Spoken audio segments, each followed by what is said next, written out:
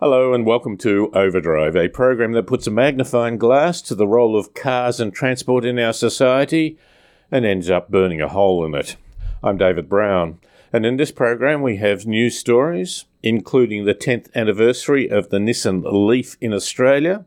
Kia launches the next generation of their Niro small SUV with hybrid and electric options, and Hyundai's next electric vehicle will take a different approach to its exterior and interior design. In our feature story, we take the launch of Kia's new Niro small SUV a little further, with details on what the car has to offer.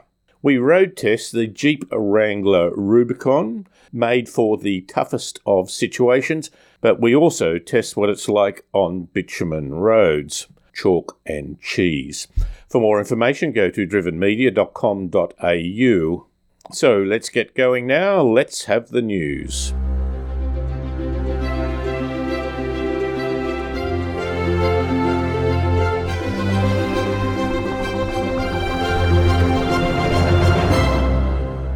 June 2022 saw the 10th anniversary of the launch of the Nissan all-electric Leaf in Australia, 2 years after it was first launched in overseas markets. In total, they have sold about 2,000 models in this country. Given that they have sold some 600,000 models around the world in the same period, it is a reflection of how relatively slow Australians, and particularly their governments, have been to accept, adjust and promote the need for more sustainable travel. This is not just an issue for global warming, but also for local pollution and the immediate negative health impacts that internal combustion engines cause. Nissan points out that Australian Nissan Leafs have saved approximately 93 million kilograms of tailpipe CO2 emissions. It would take in excess of 422,000 trees, roughly 10 years to store that amount of CO2, and Australian-delivered Leafs have collectively driven the same distance as travelling to the moon and back 76 times. In relative terms, these are not large numbers, but the value of the Leaf has been in pioneering an all-electric vehicle in this country and being very early in providing bi-directional charging, the ability to use your car battery to run appliances, say on a camping trip, or even run your house for a number of days. Providing power back to the grid is still discussed as a benefit of these vehicles, but this has become less of an issue compared to personal, practical uses. Nissan also helped establish and develop relationships with Australian suppliers of support facilities such as charging stations. Some companies have created advanced products that have achieved excellent overseas sales where government policies are more proactive. It's companies like these that are adding to the commercialisation of services that facilitate behaviour change, such as charging stations in shopping centres. This is all part of not only changing the vehicle in which we travel, but changing, in a positive direction, the way we live. Kia has just released the second generation of their Niro small SUV. This is the second small SUV they have. The other is the Seltos, but the Niro is their push to electrification, with two variants, a hybrid and a full electric vehicle. Unlike the first generation Niro, they have, at this stage, decided not to import a plug-in hybrid variant because the market has not responded to any great degree in buying them. A plug-in hybrid, in many ways, is the better arrangement for those who wish to use the vehicle mainly in the city on electric power, but still wish to have a petrol system capable of doing a long trip with many opportunities to quickly fill up the gasoline fuel tank. The Niro is the first Kia model in Australia to get Kia Connect, a smartphone app that allows users to connect with their vehicles remotely.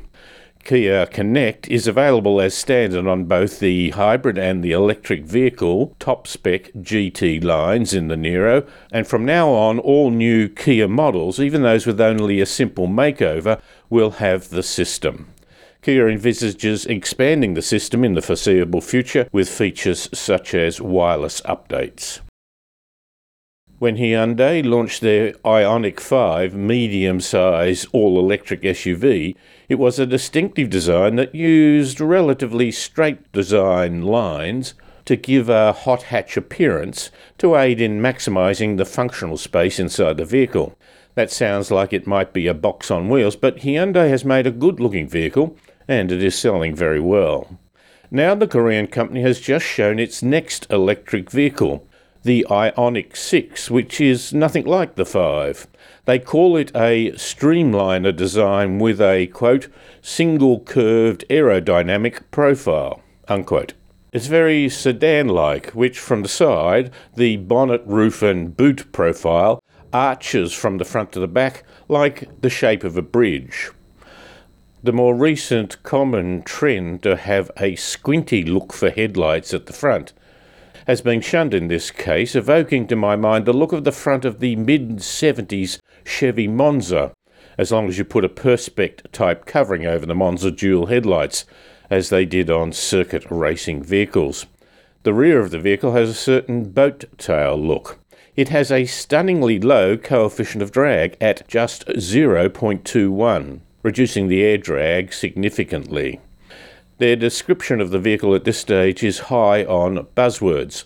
For example, the interior is described as being, quote, an uncomfortable hideaway and personal space, replete with practical features and sustainable materials to facilitate a mindful, eco-friendly mobility experience and lifestyle, unquote. We are working on translations at the moment. And that has been the news. Time to talk about a few cars. We won't go into great detail, but we'll just touch on some impressions of driving. And to do that, we have our good friend, Evan Jones, who's on the line now. G'day, Evan. Hey, David. How you going? Evan, let's just talk about another vehicle. Perhaps last time was a Peugeot 3008. This time is the Jeep Wrangler Rubicon. You got in it and drove it down a motorway. What was your first impressions? That a Mack truck probably handled better and certainly would have more feeling in the steering. Yeah. In the straight line, yeah, it's got a bit of grunt, but trying to keep it in a straight line is another story. It wandered all over the road.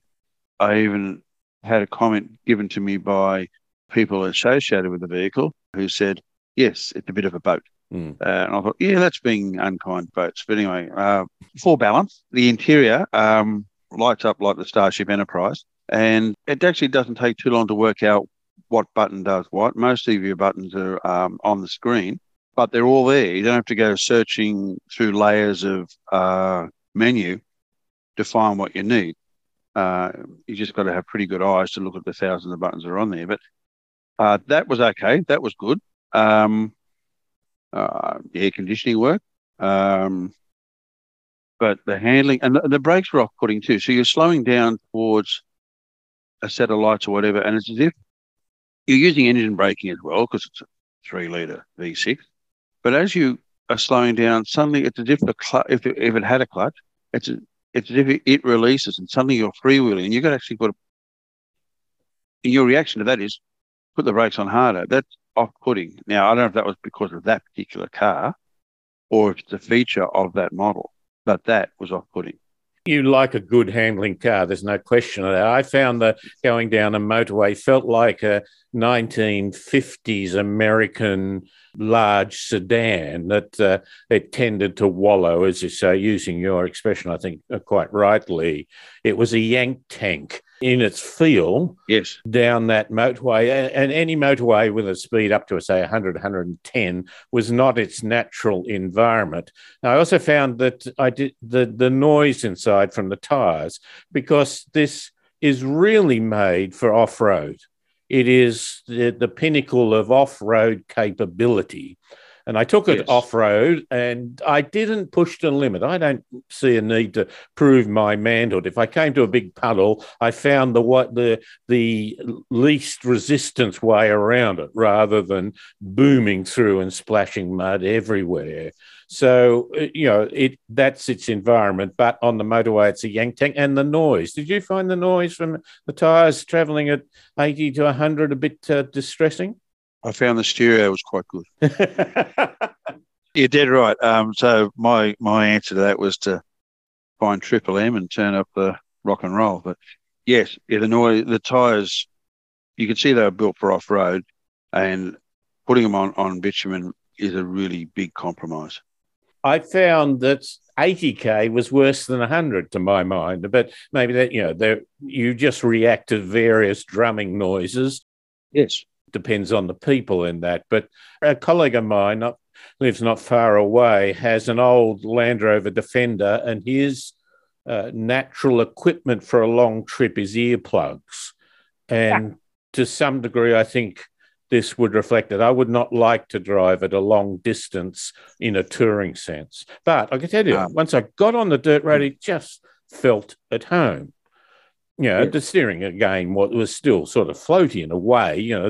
When you steer the wheel and then get a reaction to the tyres, but when it was on that dirt road, it felt fine. And it meant that you could travel on that dirt road. You could travel on that dirt road and feel that you weren't worried about the car.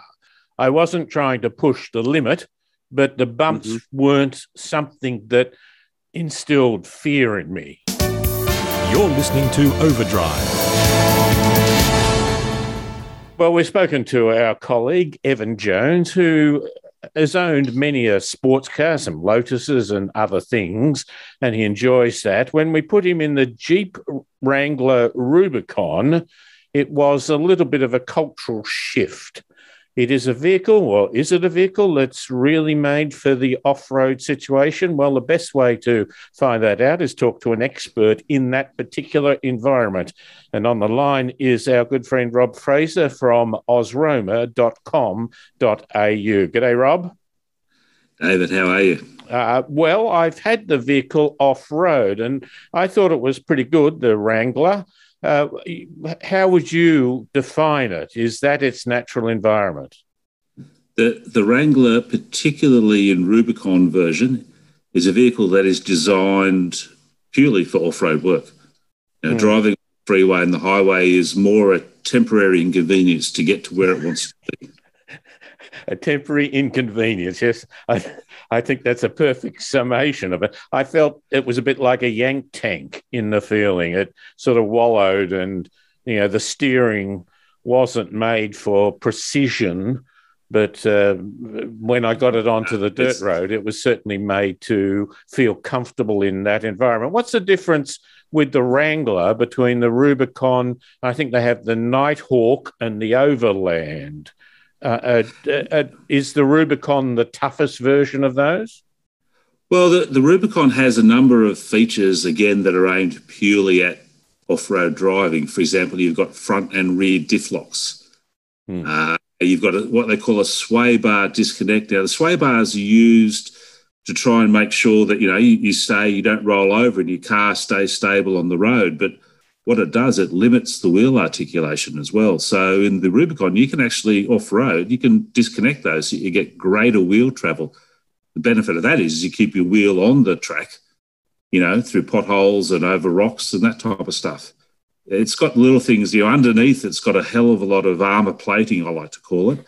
It's got rock rails and steel bumpers, and it's got a very, very heavy-duty transfer case with a 4.1 ratio, which means you can go low range. Now, this thing is designed to travel the Rubicon Trail in the States, which is possibly one of the hardest trails that you can actually drive on. So this is its target market. Does everyone buy one of these because for that reason, or it does come? The one I had bright red paint, and it had the decals down the side of Rubicon and Trail determined or something, or a trail set or something, and of course it was very much with the mud guards sticking out the side in that image of the old Jeep. Do people buy it for that image or for the reality of going off-road? Look, I think as far as I can make out, there's two types of people that buy Jeeps. One are those that like the Jeep image, and they'll often buy the three-door because you can take the roof off and that type of stuff. And they want to go four-wheel driving. And the normal Jeep Wrangler will go a lot of places. But people that buy the Rubicon really buy it because they're going to go and be adventurous. They're going to go further off-road than 95, 98% of the people would do. If you're going to buy this just for the looks and drive it around town, then you're probably a masochist, to be honest. I got onto the dirt road with it, and I immediately felt comfortable's not the right word, because you can't deny physics when you hit a bump and go over that. But it felt like the vehicle was so secure and confident there. I didn't want to go charging through the deepest puddles and get the biggest spray of mud. If there was a puddle and an easier way around it, I took the easier way, yet I did so not for the sake of the vehicle, but the sake of two things. One, my comfort inside, and two, I didn't have to wash it as much. Yes. I have a very strong philosophy when I go off-road, and you encounter those sort of obstacles where you're sort of sitting there and having a bit of a look and a think. If you don't have to, don't. Because quite often when you do, that's when you come unstuck. Yeah. And do you find then, with all this technology in that it is really the serious person? And your point is to go further.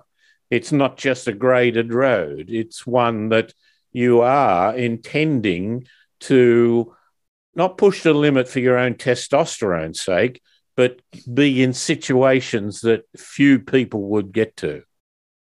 Look, there's two parts to that as well. One is that, yes, you do want to go further up the trail than most other people will want to go, or, further down that track to see what's at the end of it, or that, perfect beach that you want to get to, and you can only get there if you've got one of these. But the other part of it is when you're doing the normal sort of trails, the Wrangler Rubicon will do it so much easier with less stress on the vehicle than a lot of other four-wheel drives. That will still get there, but they'll burp and fart and bounce, to try and get there. Whereas the Rubicon will simply just potter along and do what it does without any fuss. Yes, I certainly found that. It was immediately obvious to my mind, or the feel of it. Once I was on a dirt road, you still got bumps, and, you can't take a culvert at a million miles an hour without getting thrown around. But it just, with sensible driving, it was just far easier to do it. And then when I got to a distant location and there was only the sound of the wind in the trees and the birds chirping, it was a wonderful relaxation that I enjoyed very much. Now, they say, of course, that the Jeep has its heritage back to 1941 and the Second World War. I think in some ways it's not just a homage to that some of the technology, the steering and the suspension has its great capability, but it's more than just a homage. In many ways, it still has that sort of similar sort of design to it. How are you in a position to think about the difference between what it was and what it is now? Oh, look, I think so. The first vehicle I ever drove was a World War II left-hand drive Jeep on the farm when I was 11 years old. Oh. It was a very simple beast. It's still on the farm. And, it went anywhere you pointed it to go. That same philosophy still carries through. Obviously, technology has increased a lot. But I think in the case of the Rubicon, a lot of the technology is actually underneath the vehicle, the parts that count when you're off-road. Now, say the engine is probably the greatest and latest in terms of technology. There are better engines out there, but it does exactly what it needs to do. And the other thing about your experiences in the World War II Jeep and the current ones is that they don't look that much different, do they? No, there's a lot of similarity between the two. You could put the two side by side and you could actually see the familiar resemblance. The DNA is obvious, with the separate sort of stick out mud guards and so on along the way. The thing with the Rubicon is it's got all that look, and it does scream, look at me. But everything that's on that vehicle, yes, it is designed, to look at me, but it has a purpose as well, and that's the difference. With the sway bar working, I found that going along a narrow country road, no line marking, certainly neither in the centre or certainly not on the edges, it wasn't uncomfortable. It wasn't so sloppy that you might have thought when we use words like wallowing along. It actually did remarkably well. You wouldn't have wanted to go any faster. I wasn't going near its absolute limits, but you wouldn't want to go faster because there might be a slower car coming around a very blind corner in the other direction. But it wasn't that bad. Look, I think everything's a relative scenario. If you drive a Wrangler Rubicon compared to, say, a Land Rover Defender on road, the two are completely different. And I've got a cough. Pardon me. No worries. But the Rubicon does have, reasonably good on-road manners. There's a little bit of wind noise, there's a little bit of road noise. It's not exactly precise in its steering or its, response to the throttle. But it's not designed to do that. It's like having a weightlifter and someone, they're running 100 metres. You don't want a weightlifter trying to run 100 metres, to compete against Usain Bolt. It's designed to do what it's meant to do. And it is a little bit different on the road, but it's certainly not bad. It's just not as good as some of the other SUVs.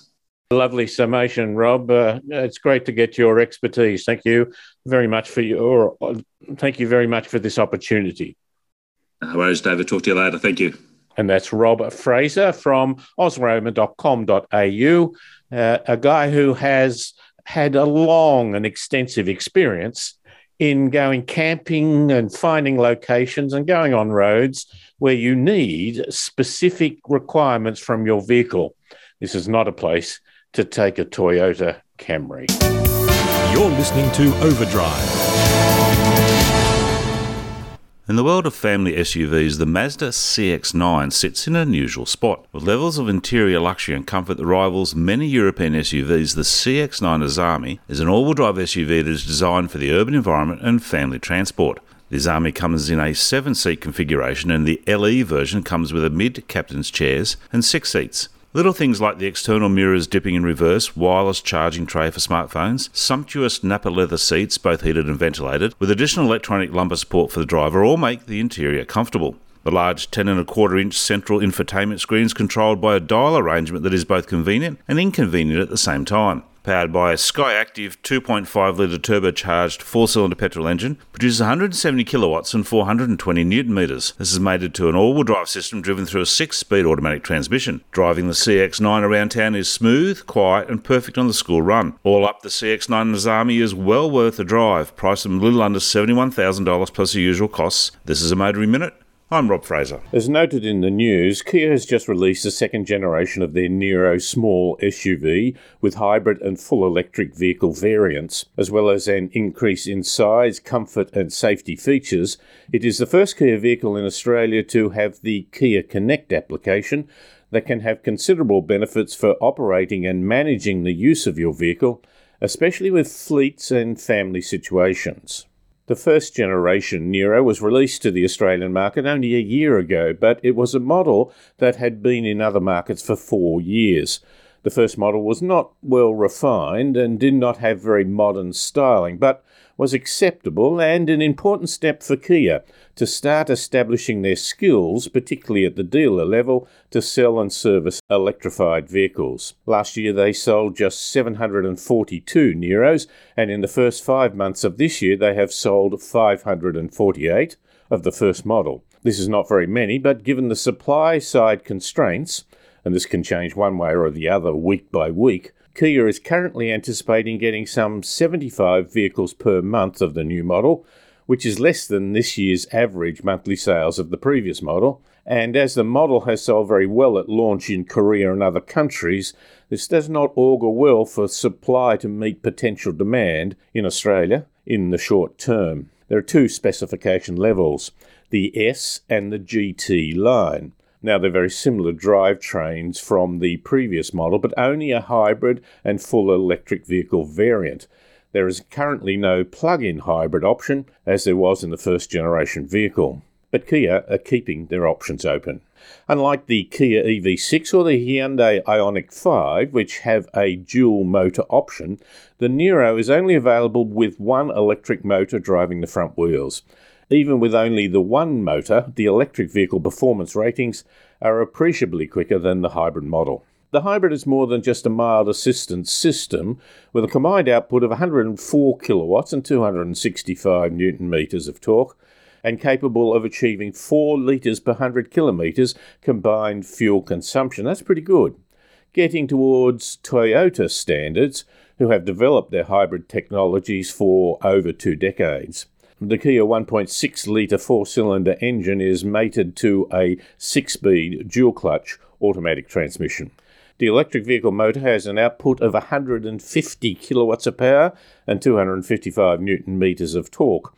All full electric models now come with the larger 65 kilowatt-hour battery and a single charge rated driving range of 460 kilometres. The suspension has been especially tuned for coping with the range of Australian road conditions by independent tuning specialist Graham Gambold. The new model is bigger in all exterior dimensions except the height, which remains the same. It's still officially classified as a small SUV, but if it were just 1 centimetre wider, it would pass the dimensional tests to be classified in Australia as a medium SUV. The extra space has particularly improved the room for the second row of passengers. The base model S gets some 15 significant new features, mainly in the convenience and safety areas, while the top spec GT line has 25 more significant features, although some of those are specifically for the electric vehicle rather than the hybrid model. The GT line additions are across all the main areas of exterior, interior, comfort and safety. The Niro is the first of their models in Australia to get Kia Connect, a smartphone app that allows users to connect with their vehicle remotely. Not the first brand on the market with this sort of technology, but I think it is very practical for how we prepare a vehicle for a particular trip and how we monitor its use. Kia Connect is available as standard on both the hybrid and the electric vehicle top-line GT line trims, and offers features such as safety and security, remote vehicle controls, live services such as weather and traffic, artificial intelligence voice control, they say, vehicle status, monthly driving information, map and location features, send destination to your car, and scheduling, charging and climate control in the EV model. The ability to access information such as driving statistics and to set charging times helps review the vehicle operation in the comfort of your home or convenience of the office. To be able to plan ahead by remotely warming the vehicle and demisting the windscreens, as well as entering a destination before you get into the car, removes some of the common frustrations when you jump into a car and want to start driving immediately. The system also has geo and time fencing. Now that will send alerts to the vehicle owner if a vehicle goes beyond its nominated area or its nominated times of operation. Very important for fleets or for parents with their young adult children driving the car.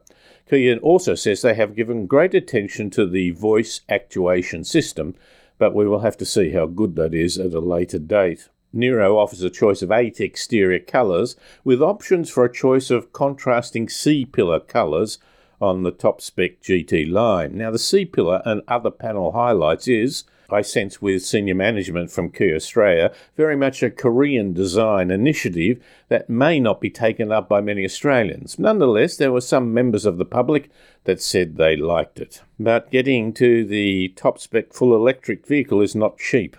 Starting with the hybrid base model S, before on-road costs, it is $44,380, going all the way up to the full electric GT line at $72,100. The additional cost of the GT line, it's about $5,650 for the hybrid and about $6,800 for the fully electric, plus any impact to on-road costs, certainly adds many good features that improve the comfort and safety for the driver and passengers. But the extra $21,000 to $22,000 for the full electric option would need to be justified on running costs, and Kia have some additional ways to reduce the service costs of electric vehicles with a better battery cooling system. You would also be buying the electric vehicle with a community commitment to reducing pollution, and, as indicated by some recent research, electric vehicles can produce a calmer, quieter environment